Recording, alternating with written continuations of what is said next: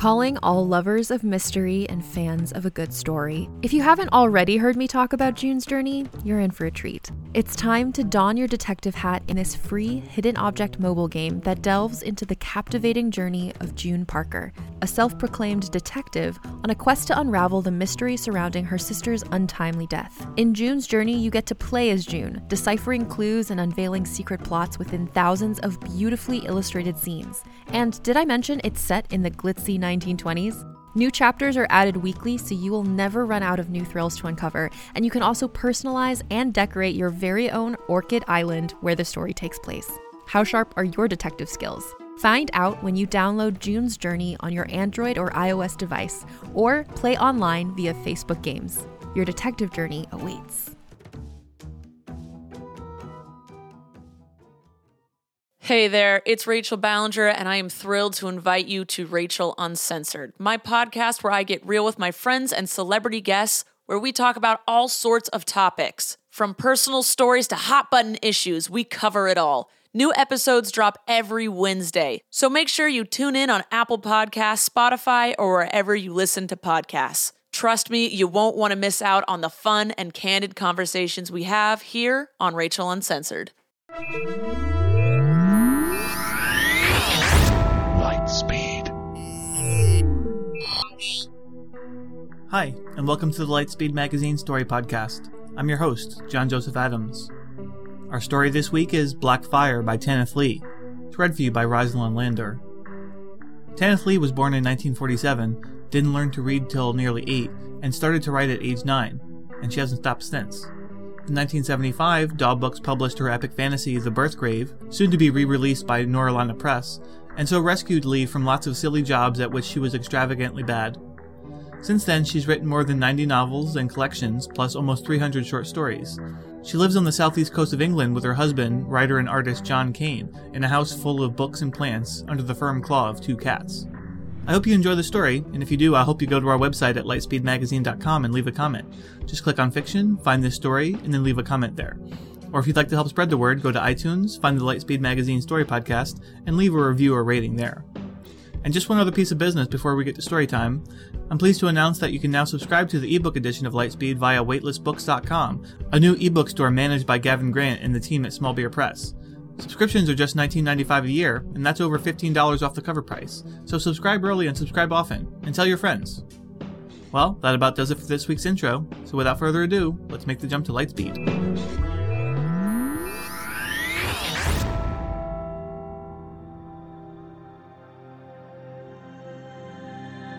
Black Fire by Tanith Lee. Witness A.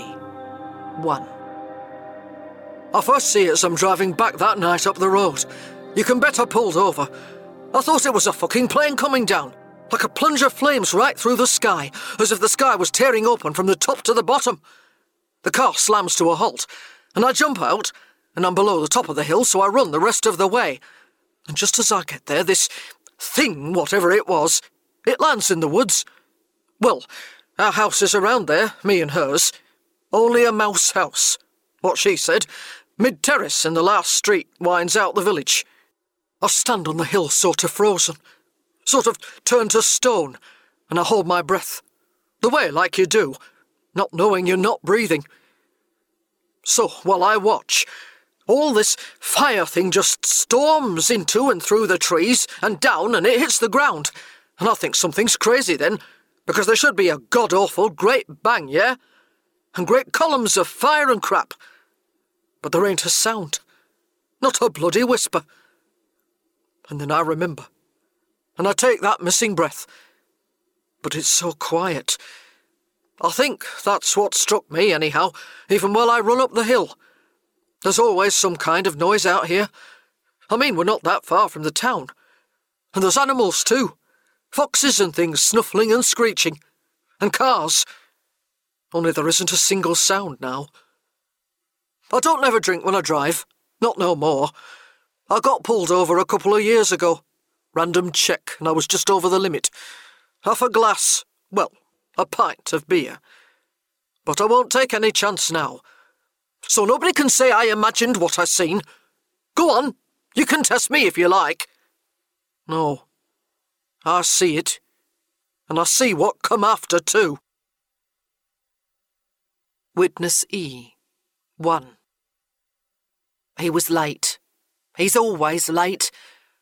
That's what they says about dead people, don't they? Well, then he must be dead. Oh, he's got some bint where he works. Says he hasn't. He's got some... Anyhow. I was washing my hair and this blinding light sort of... I thought it was coming straight in the bleeding window. I thought it was a bomb, you know, a dirty bomb like they always go on about. Terrorists. Why does everyone hate everyone?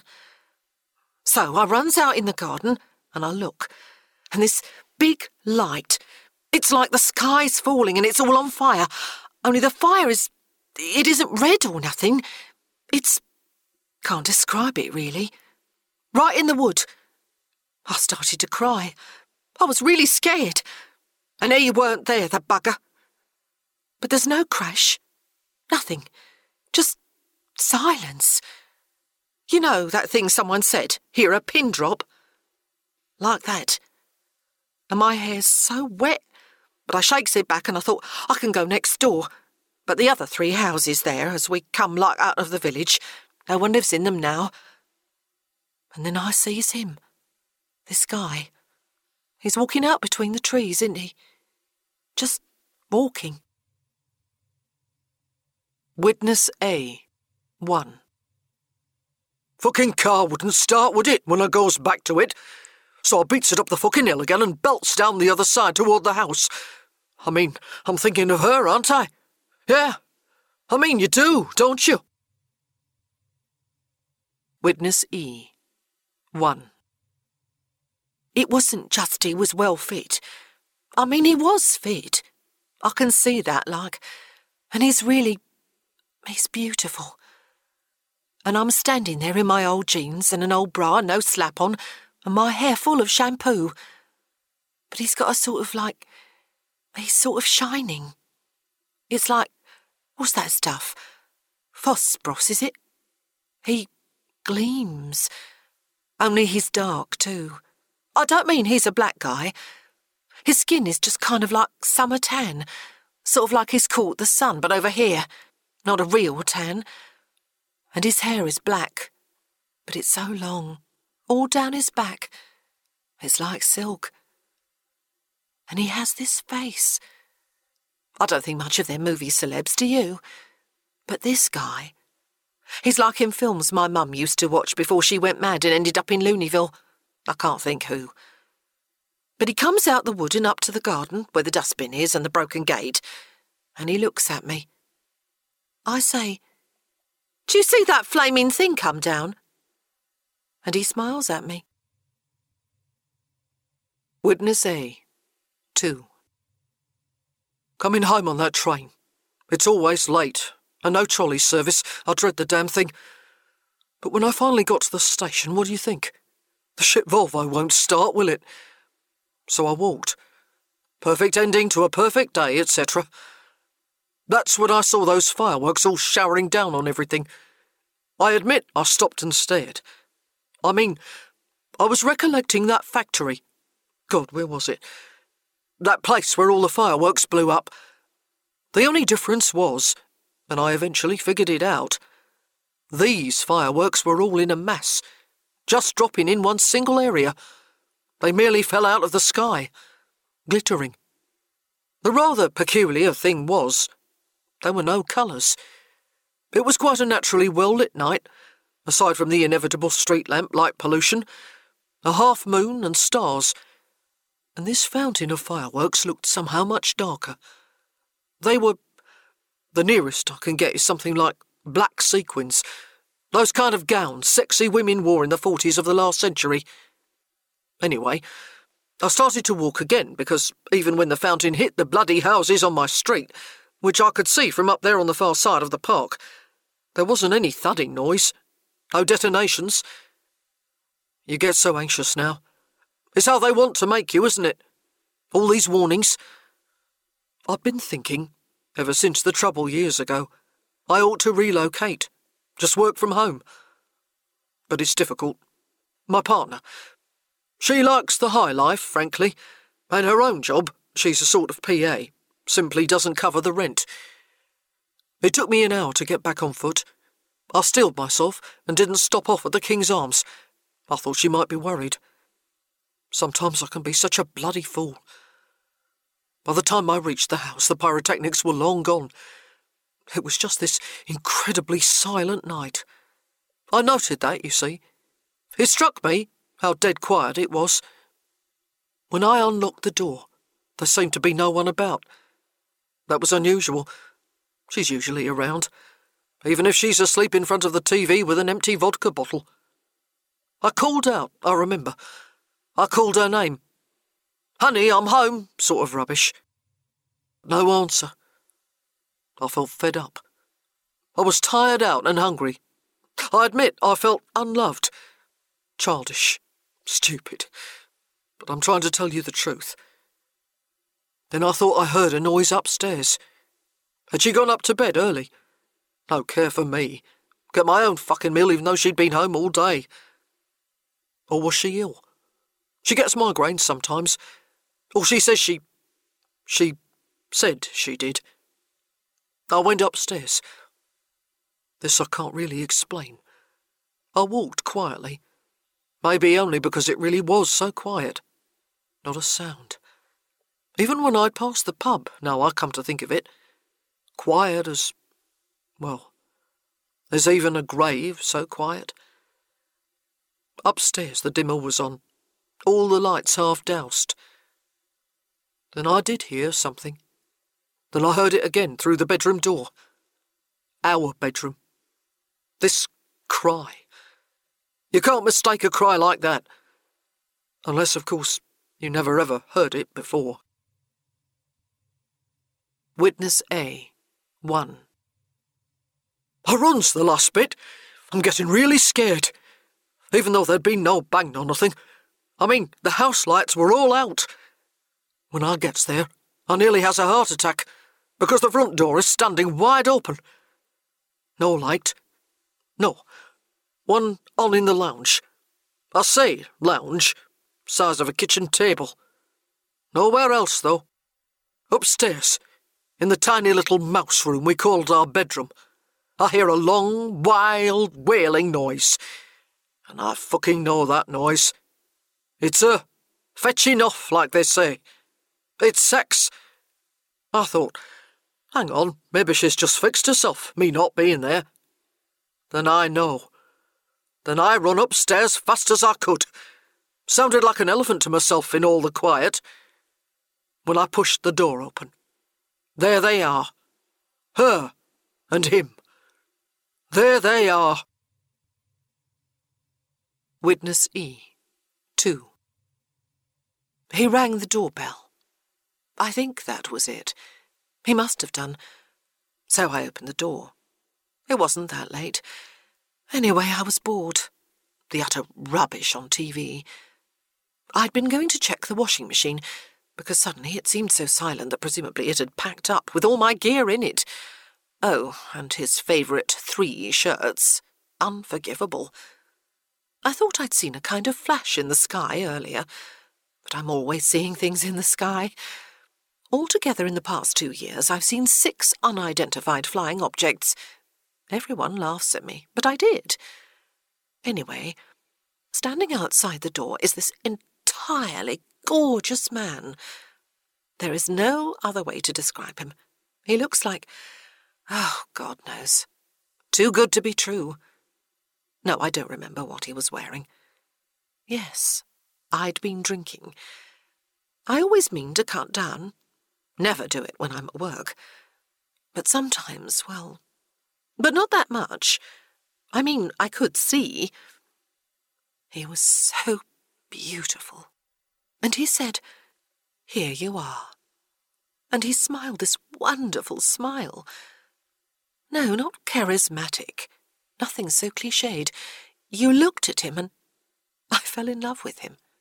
On sight. I fell in love with him. Can I stop now? I need some water, please. Witness E. 3. We'd been going to go up to the ridge. There was supposed to be a meteor shower. He said so. We're both very interested in that sort of thing. Space, you know. He has a wonderful collection of meteor bits. Dark fusion crust. Really special. We'd only been together a year. It was awful when he lost his job, but luckily I still have mine. Very luckily, as it turns out. I mean, it's just boring office work, but I'll still need a job, won't I? Or not for a bit, perhaps. Anyway, we set off quite early, around sunset. It was lovely, the light sinking over the fields and the birds singing. I know the songs are only territorial, their way of saying, keep out to other birds. I never knew that till he explained it to me. I just thought they sang because they could do it so well. The ridge is the highest open place for miles. We sat down and looked at the dark coming, and then all the lights coming on all round. The 2 towns and the city to the north, and the little villages. You can never go far here without seeing people, or signs of them. It got dark then. The moon was already quite far over to the west, though still high enough to make the upper sky that deep night blue. Lots of stars. We didn't see anything for a long time. Then this thing just erupted out of the zenith. He jumped up. We both did. "It's a fireball," he shouted. "My God, it's colossal." It seemed to be falling straight on us, but somehow neither of us could move. Then I remember being aware of turning, as if I were being turned, not doing it myself, and our shadows peeling out jet black behind us, and then realising the meteor was rushing down to the south in front of us, not directly onto our heads. He started to run. He was running after it. He didn't wait for me or even call to me. I suppose he just thought I'd do exactly what he did. I'd be so desperate to see. But I was scared. You know, I mean, it was so big and blazing bright, and yet so dark. I didn't know you could have fire like that. Black fire? It must be a phenomenon associated with certain types of extraterrestrial objects. So, he'd sprinted off and the fireball went down on the land. And then, no shockwave, no sound. It just went out, like a blown candle, like that. My legs had gone to jelly. I had to sit down. I thought he'd be all right. After all, nothing had exploded or was burning. What a coward I was. And he was so brave. He'd really tell me off. Perhaps I could get up and follow him in a minute, pretend I'd fallen over something as I ran. Then I noticed how completely quiet everything was. Nothing is ever that quiet. I'd been out with him enough nights to know. Animals move about. There is the distant hum of traffic from the motorway, or a plane. Even trees sort of settle. And even the quietest flick of breeze moves the leaves. And I could see the leaves on trees moving a little. So the silence was just for me. Somehow, I'd been closed in some sort of bubble of soundlessness. Then I stood up. And then he spoke to me. I mean, him, the man. Him. He said, "Are you here?" I said, "Who are you? Where did you come from?" And he smiled. He was so wonderful to look at. Long black hair. He wore, I can't remember, just ordinary clothes, I expect. Because in fact he couldn't have been at all what he seemed. It was a sort of illusion he could create, just the way they do it in SF movies. CGI. In Doctor Who, for instance. Because he must be an alien. A species from beyond this world. I was terrified. But then he touched me. No, I'm all right. This isn't my blood. Witness A. 4. I slung the door open and I ran straight at them. They were by the wall. No need to guess what he'd been doing with her. She just looked sad. That was all. She didn't even protest. And he, well, must have slipped out the side door while I was seeing to her, mustn't he? Bastard. He never even tried to stop me. Is she going to be... Okay. No. All right. Yes. Witness E. 7. Of course I never want him near me again after what he did. Sure, we've been married 3 years. So what? Yes, I'll press charges. Look at me. I don't remember. Yes. There was another bloke. A stranger. So? So what? I don't remember. I must have done. Department RUP/sub 3x6:PS. My profoundest apologies that the enclosed document did not accompany the coded transcript of this report. Here, then, belatedly it is. I have to add at this point that whether it will shed any light of logic on the recorded eyewitness reports already deciphered and in your hands remains to be seen. Those of us here are frankly baffled. I will refer to that again at the end of the enclosed document. Docu 97/77/6. On the night of the July 20th, see transcript, a number of emergency calls began to be relayed to this department. They involved urgent requests for all emergency services, police, paramedics, and, in some cases, firefighters. The peculiar feature of all these call-outs was the basic similarity of the claims of all the participants. Each seemed to involve an episode which, though variable, mentioned similar events and actions, and, significantly, one particular male person, as described in the transcripts, a youngish man, tall and slimly built, having very long dark hair and dark eyes. All the living victims, some were no longer alive, even those who did not regard themselves as victimized, were in a range of states representing shock, paranoid rage, or extreme exhilaration. All reported a fundamentally similar scenario, despite other countless unlike details. However, the occurrences took place on the same evening and across the length and breadth of England. While the times, too, varied, incidents began quite early in the evening and continued to surface until midnight, it is evidently impossible the same dark-haired man, the main suspect, we use this term for want of another, could have appeared in so many widely disseminated areas during so brief a time period. I will add so far, we have been entirely unable to trace him, in this country or elsewhere. This is partly due, no doubt, to the lack of any recoverable DNA or other clue left behind with the subjects of his visits. Also, although sightings of UFOs are not uncommon, on this particular night, no one, apart from the people directly involved, called in with any queries about a fiery falling object, whether thought to be a meteor, a spaceship, or a light aircraft. No unusual reports either of an electric storm or alarming fireworks display.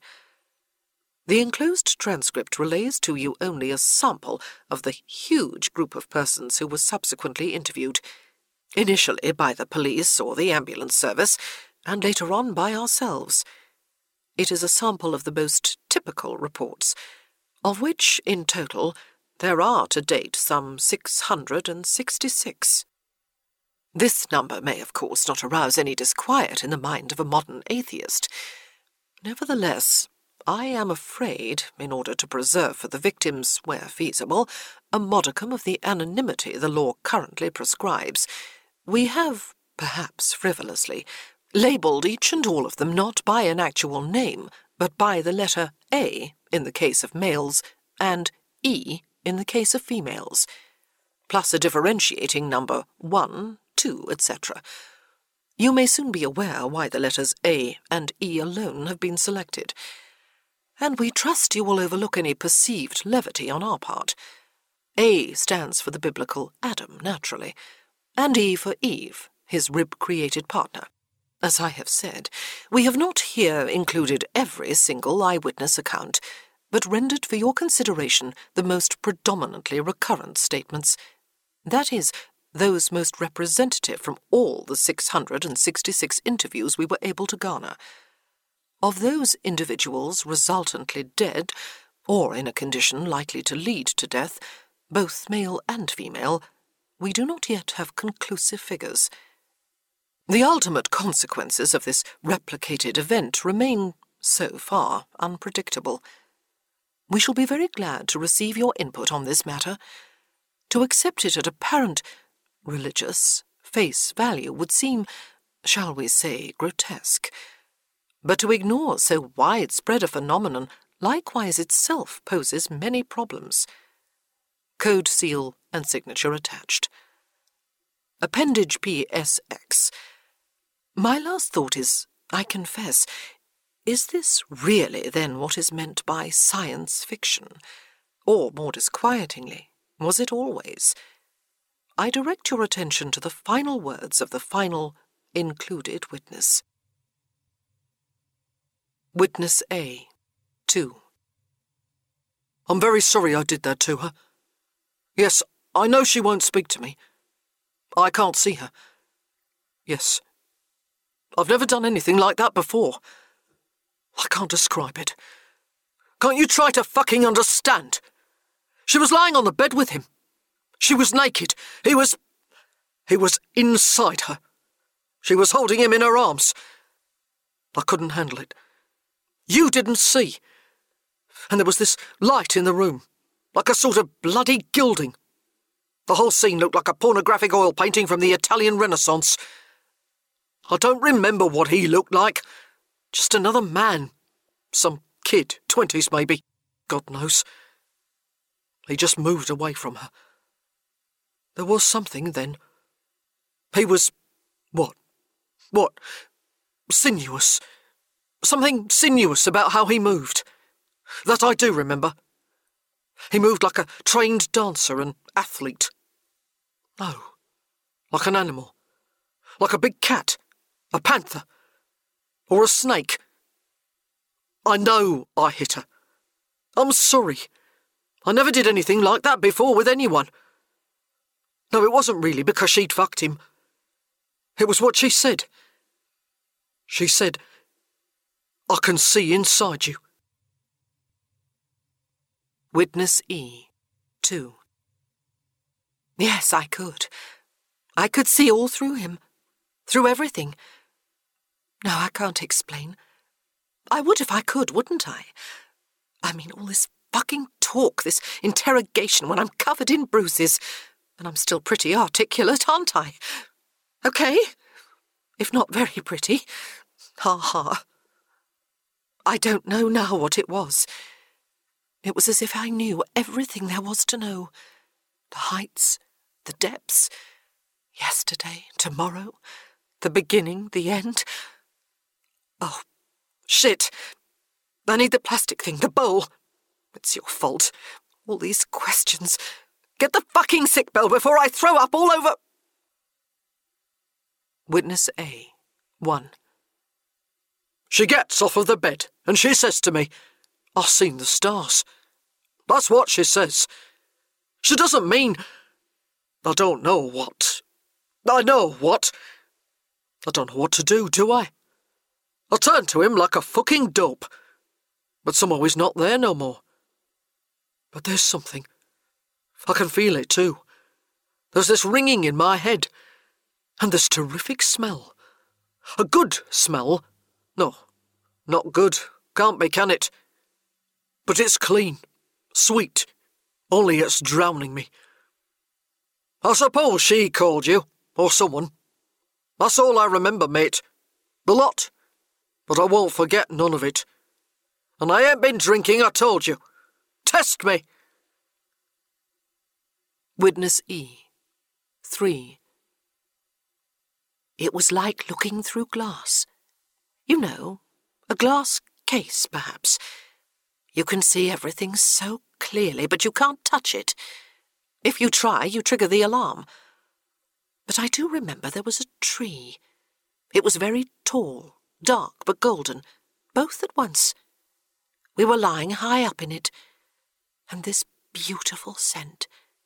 No, more of a taste, really. Witness E, 24.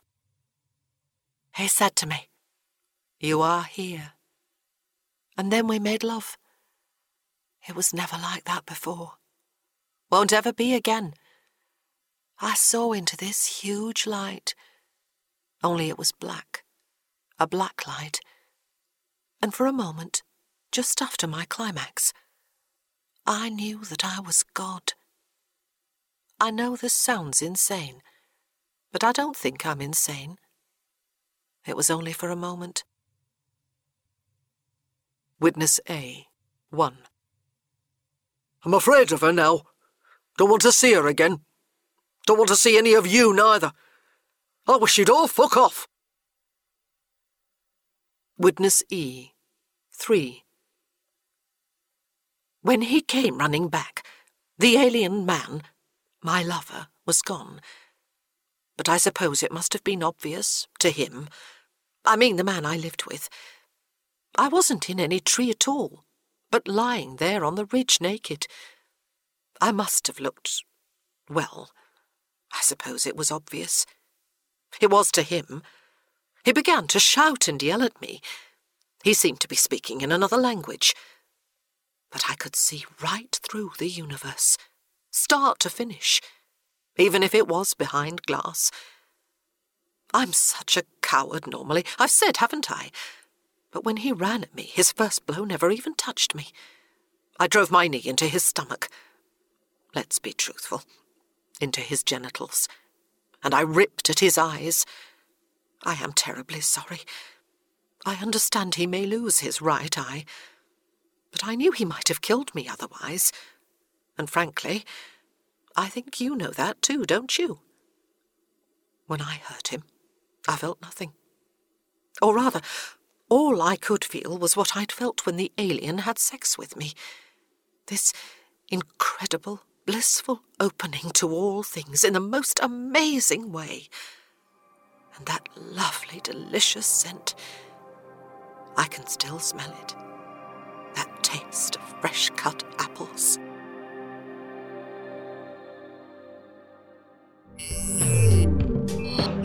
This has been a production of Lightspeed Magazine in association with Skyboat Road Company, Inc. To subscribe to this podcast, comment on this story, or read additional stories from Lightspeed Magazine, please visit lightspeedmagazine.com. Thanks for listening.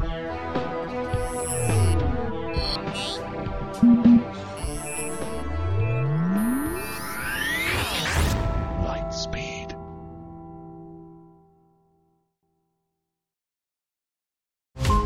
Every 5 minutes, a transplant candidate dies while waiting for a compatible heart, liver, or kidney. Imagine a technology that could provide those life-saving transplant organs for a high price, and imagine what a company would do to monopolize that technology. On a remote island in Lake Superior, a team of geneticists unlocks this holy grail of medicine by reverse engineering the genomes of all mammals, creating an animal with organs perfectly suitable for human transplantation. They envisioned a docile herd animal, but one team member had another, darker vision. This ancestor is anything but docile.